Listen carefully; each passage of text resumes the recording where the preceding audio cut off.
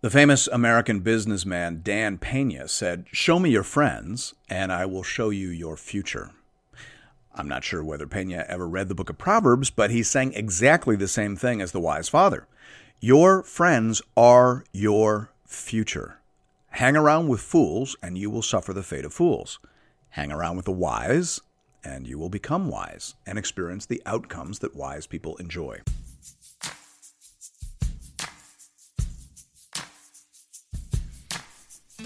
Welcome to Into the Word with Paul Carter. I'm your host, Woody Woodland. That sounds a lot like what we hear in the New Testament in 1 Corinthians 15:33 when the apostle says, "Do not be deceived. Bad company ruins good morals." Old Testament and New, the power of relationships to affect our character and behavior is taken seriously. In Proverbs 13, we will hear the wise father addressing several areas of concern in his conversation with the royal son. But this issue of choosing your friends carefully receives special attention. Here to tell us more about that is our Bible teacher at Into the Word, Pastor Paul Carter. Your word is a lamp unto my feet. If you have your Bible with you, I'd love for you to open it now to Proverbs chapter 13. This chapter feels almost like a miniature version of the book of Proverbs as a whole. It begins with an exhortation for the son to listen carefully to his father's instruction, which reminds us, of course, of the several poems about wisdom at the start of the book. Then in verse 2, we get into the actual content of the father's instruction, which generally has to do with the value and outcomes associated with faithful and moral conduct. Proverbs consistently holds out the expectation that wise conduct flowing out from a covenant fear of the Lord that attends to the moral design and logic of the universe will generally result in physical and material blessing. Now, of course, in a fallen world, we would expect some interruptions to and distortions of that general pattern. And those will be explored at length in the books of Job and Ecclesiastes. But the general pattern is real, and there are tangible benefits for those who respect and adhere to the pattern. And Proverbs makes no apology for that fact. So while we ought to be aware of the distortions and excesses of the prosperity gospel, we ought not to overreact to that by acting as if God is an ungenerous God who delights in withholding good things from his people. That too is a distortion that can lead to error and sin, as indeed it did in the Garden of Eden. The ways of the Lord are right, beautiful, and good, and blessed are those who walk faithfully and confidently within them. Thanks be to God. Hear now the word of the Lord, beginning at verse 1. A wise son hears his father's instruction, but a scoffer does not listen to rebuke. Let's just pause here for a moment. As I mentioned, this introduction mirrors the introduction to the book of Proverbs as a whole. The father is commending his wisdom to the son. The fact that the son is contrasted with the scoffer suggests that the issue here is responding appropriately to personal rebuke. The scoffer is someone who does not listen to rebuke. When he sins, he cannot be corrected. Listen, a great deal of wisdom comes down to this. We need to understand that we are fallen creatures. We have tremendous dignity and tremendous capacity, but we're also subject to severe inner conflict and external temptation, and therefore we frequently think things, feel things, and do things that we should not. That is the human condition in this current dispensation. Now, if we've been saved by the person and work of Christ and filled with the Holy Spirit of God, then we're able to sin and able not to sin. In our glorified state, after we have been resurrected and perfected by our vision of the glorified Christ, then thanks be to God, we will be only able not to sin for all eternity. But for now, we are by nature conflicted. So, wisdom means understanding that and acknowledging that and managing that. Wisdom requires us to admit our failings and to seek help, accountability, correction, and support. It is folly to refuse instruction. It is folly to defend ourselves against every accusation, when in fact, we are often to blame. Far better to receive the rebuke, make the change, accept responsibility, and experience growth. The wise son, the wise anyone, has wrapped their head around that fact. They've stopped defending themselves, and they've started to listen. A great deal of growth, increase, maturity, and advance lies on the other side of that pivotal decision. The content of the Father's instruction is now given, beginning in verse 2. From the fruit of his mouth a man eats what is good, but the desire of the treacherous is for violence. Whoever guards his mouth preserves his life. He who opens wide his lips comes to ruin. The soul of the sluggard craves and gets nothing, while the soul of the diligent is richly supplied. The righteous hates falsehood, but the wicked brings shame and disgrace. Righteousness guards him whose way is blameless, but sin overthrows the wicked. Now again, whether there's any logic to the arrangement of the Proverbs after verse 2 is somewhat debated. Some see verses 2 to 6 as representing a cluster, having generally to do with speech and ethics. The Father seems to be saying here that how we speak determines many of the outcomes we experience in life. A similar point was made in the previous chapter in Proverbs 12:14. Here, the Father is saying that if you learn to speak well, then, in all likelihood, you will eat well your whole life long. Humans are social creatures, so communication is a valuable skill. Wise parents will therefore encourage their children to read good books so as to develop their communication skills. They will talk to their children and insist that the children talk back. In our home, we prioritize family dinner. We have 5 kids of differing ages, so we make it a goal to eat together 4 times a week, and after the meal, we get our Bibles and we read a chapter or so and we talk. Now, as I said, that's the goal. It doesn't always happen, but that's the goal, and it is incredibly strategic. Not only does it contribute to spiritual formation, but it contributes to social formation. Children need to learn to read, and they need to develop the skill of comprehension, summarization, and communication, all of which happens around the table. I've heard it said that reading with your child and discussing what has been read is one of the most important things you can do as a parent. And I would have to agree with that assessment. And I would want to add to that if it's true that reading a book and discussing it with your child is important, how much more then is it important to read and discuss the Bible with your children? I highly commend this as a regular habit. Verses 2 to 3 are making a strong point. A trained and disciplined speaker will experience many benefits in life, whereas a careless and wicked speaker will come to ruin. Verse 4 revisits a common theme. The universe rewards hard work and actively punishes the sluggard. You don't have to be brilliant to be well fed. You just have to be willing to wake up and work hard. Make sure your children understand that. Verses 5 and 6 are saying that a good person comes to appreciate the value of truthfulness, whereas foolish people think they can lie their way out of trouble. They don't realize that lying your way out of trouble is a lot like trying to dig your way out of a hole. You only fall in deeper. Real security and lasting stability belong to the person of righteousness and truth. In verse 7, we enter into a portion of the Father's instruction that seems to be focusing more narrowly on the topic of wealth and money. He says, "One pretends to be rich, yet has nothing. Another pretends to be poor, yet has great wealth. The ransom of a man's life is his wealth, but a poor man hears no threat." In verse 7, the principle seems to be simply that appearances can be deceiving. Some people look like they're doing great, but when you scratch beneath the surface, you discover their life is a complete disaster. Other people may look a bit shabby on the outside, but in reality, their life is remarkably solid. This verse reminds me of the well-known investor Warren Buffett. If you saw him walking down the street, you'd probably think he was the local librarian, as opposed to one of the richest men on planet Earth. He lives with his brother in the same house he originally bought in 1958 for a little over $30,000. He looks and lives like a typical working-class guy, when in fact his net worth is estimated at well over $100 billion. Looks can be deceiving. That's the point. Verse 8 says that a rich man can use his wealth to pay a ransom.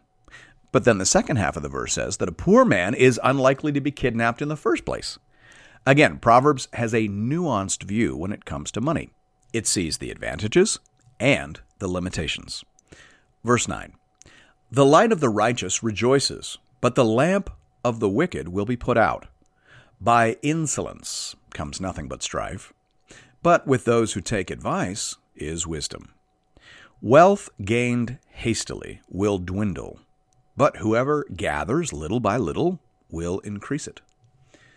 Verse 9 has to do with the stability associated with righteousness. The wicked may achieve rapid gains, but ultimately it all comes to nothing. Verse 10 is saying that a person who can take advice is likely to live a great life, whereas people who think they know everything already live in perpetual conflict. Verse 11 has the father reminding the son that when it comes to money, slow and steady wins the race.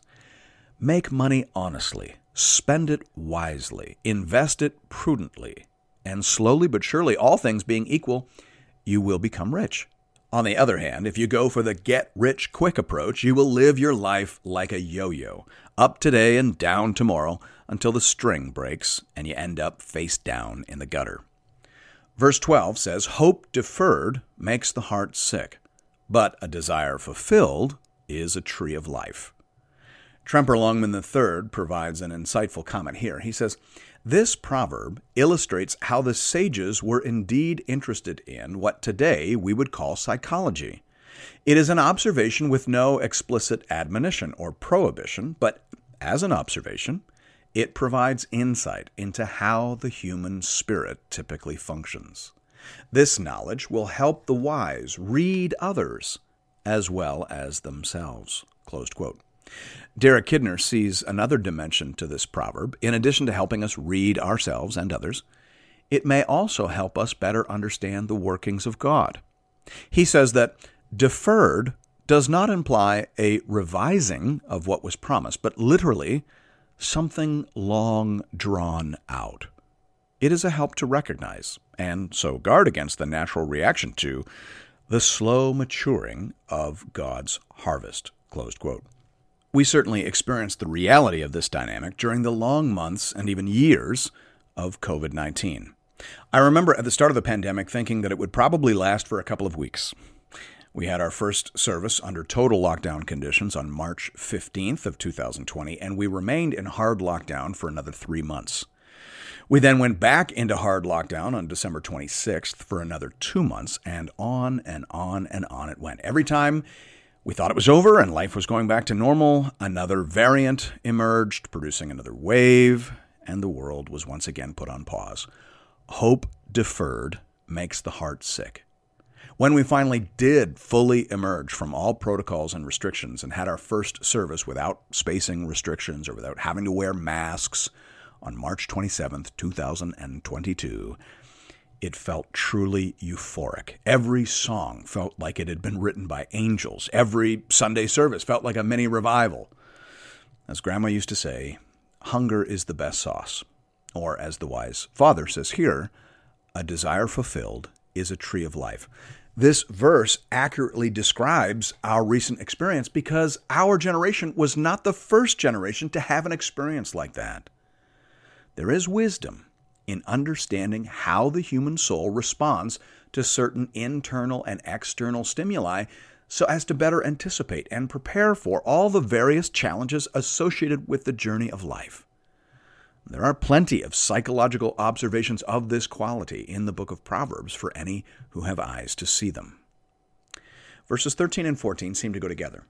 They revisit the theme of being open to wise instruction. Whoever despises the word brings destruction on himself, but he who reveres the commandment will be rewarded. The teaching of the wise is a fountain of life, that one may turn away from the snares of death. Now, it's tempting to want to hear the word in verse 13 as referring to the Scriptures, but that is probably a bit more than the wise father was originally meaning to say. The more general word in the first half of verse 13 is likely intended as a parallel to the more specific commandment in the second half. In the context of the book of Proverbs, it probably means something along the lines of wise and godly instruction. Those who revere that sort of word will be rewarded, probably in this world and certainly in the next, whereas those who despise it will be destroyed. Verse 14 reminds the young man to seek out wise teachers. If you love wise instruction, then you will seek out those who can give it to you. Verse 15. Good sense wins favor, but the way of the treacherous is their ruin. Commentators differ here as to how best to translate the second half of this verse. The main idea would seem to be that good sense leads to a positive outcome, whereas a treacherous person is likely to have a bad outcome. The Hebrew may be saying that the crooked path ends in a cul-de-sac. It doesn't ever arrive at the place it intends to go. Verse 16. Every prudent man acts with knowledge, but a fool flaunts his folly. The idea here is that who people are, either prudent or foolish, shows up in their actions. As Forrest Gump reminded us, stupid is as stupid does. The wise father in Proverbs would agree. Verse 17. A wicked messenger falls into trouble, but a faithful envoy brings healing.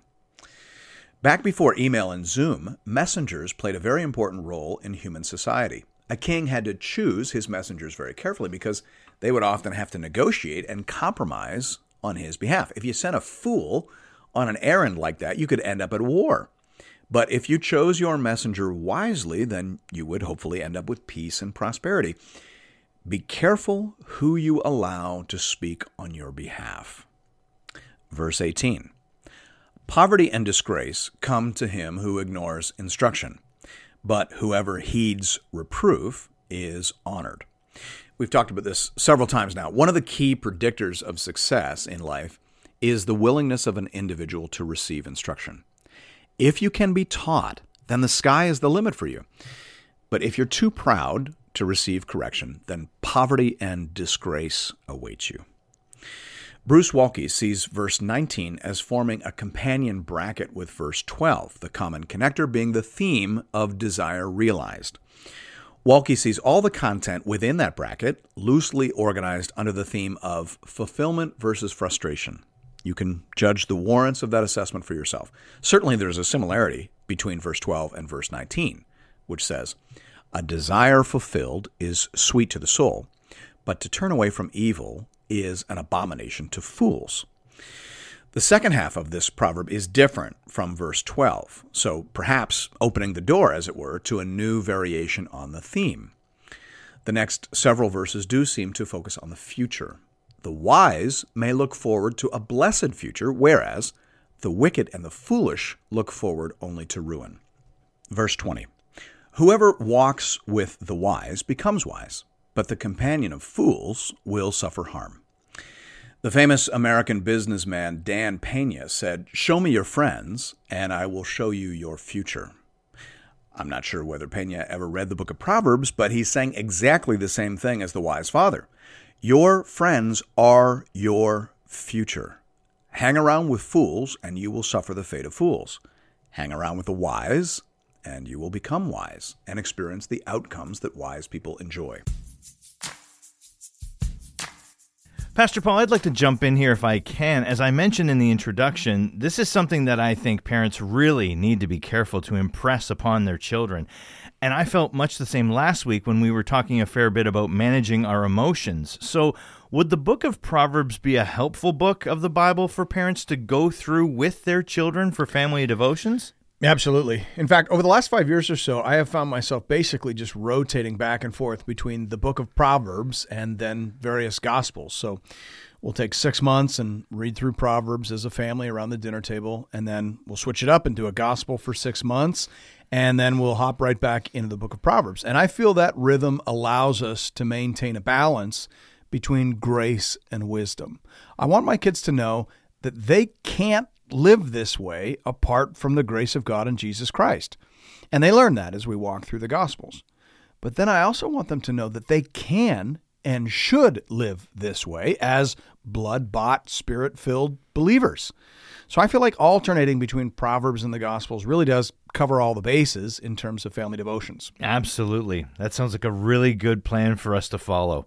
Let's jump back into the program audio now at verse 21.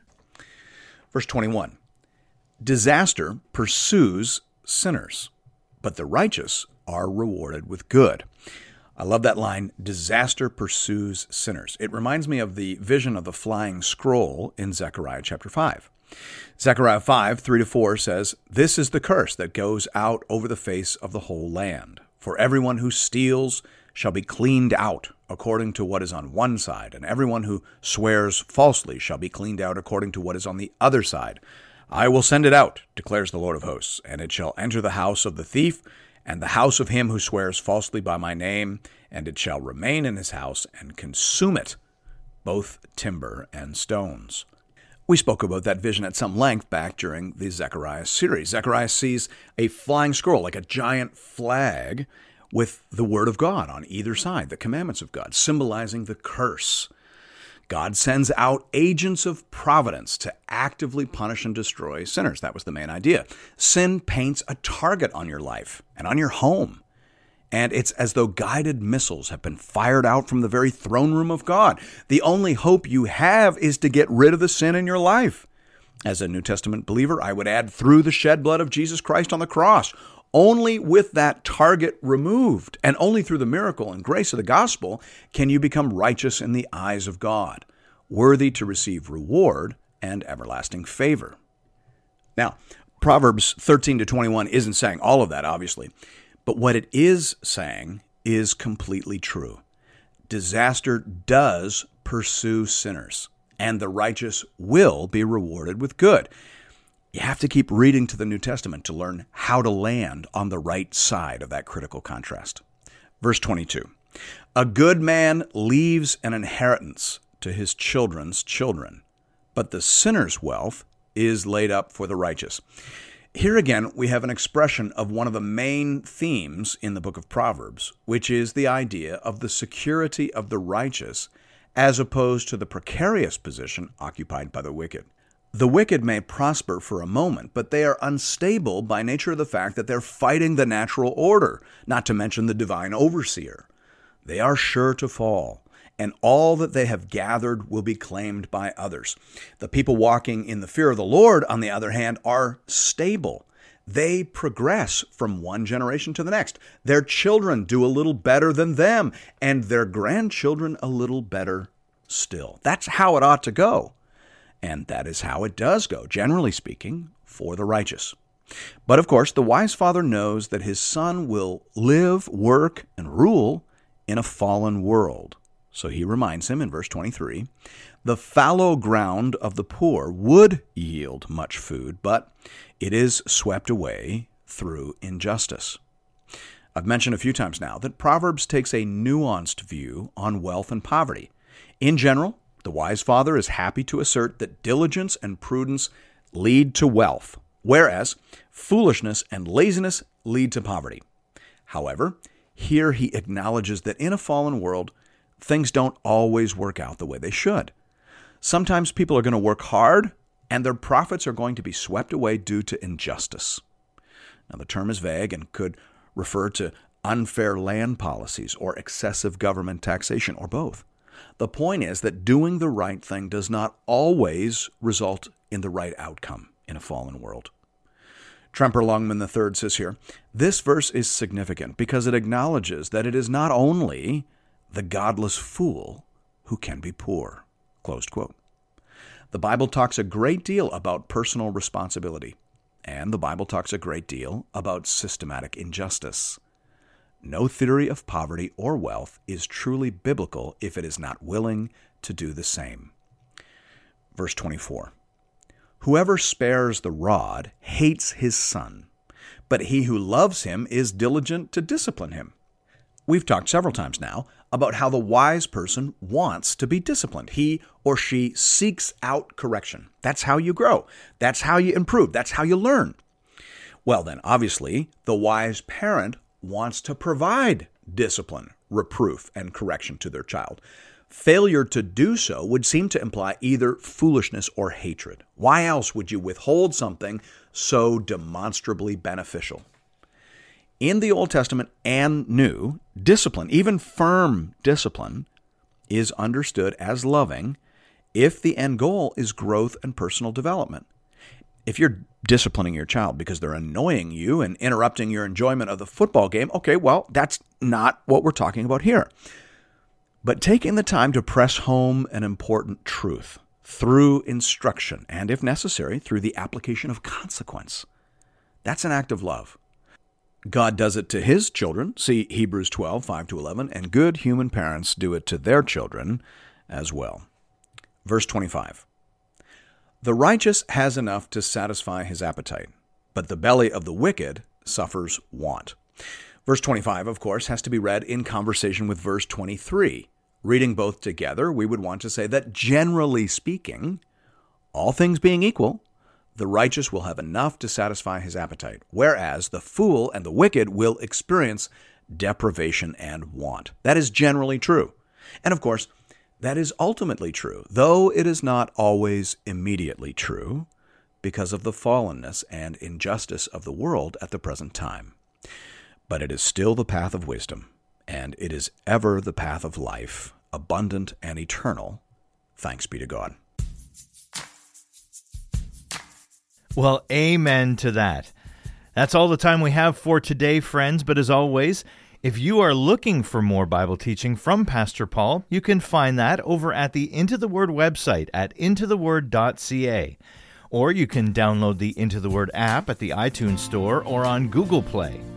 You can also connect with Pastor Paul and with other Bible readers on the Into the Word Facebook page. Just enter Into the Word into the search bar. And we'll see you right back here next Sunday morning as we continue our journey together through the whole counsel of God. We'll see you then. Your word is a lamp unto my feet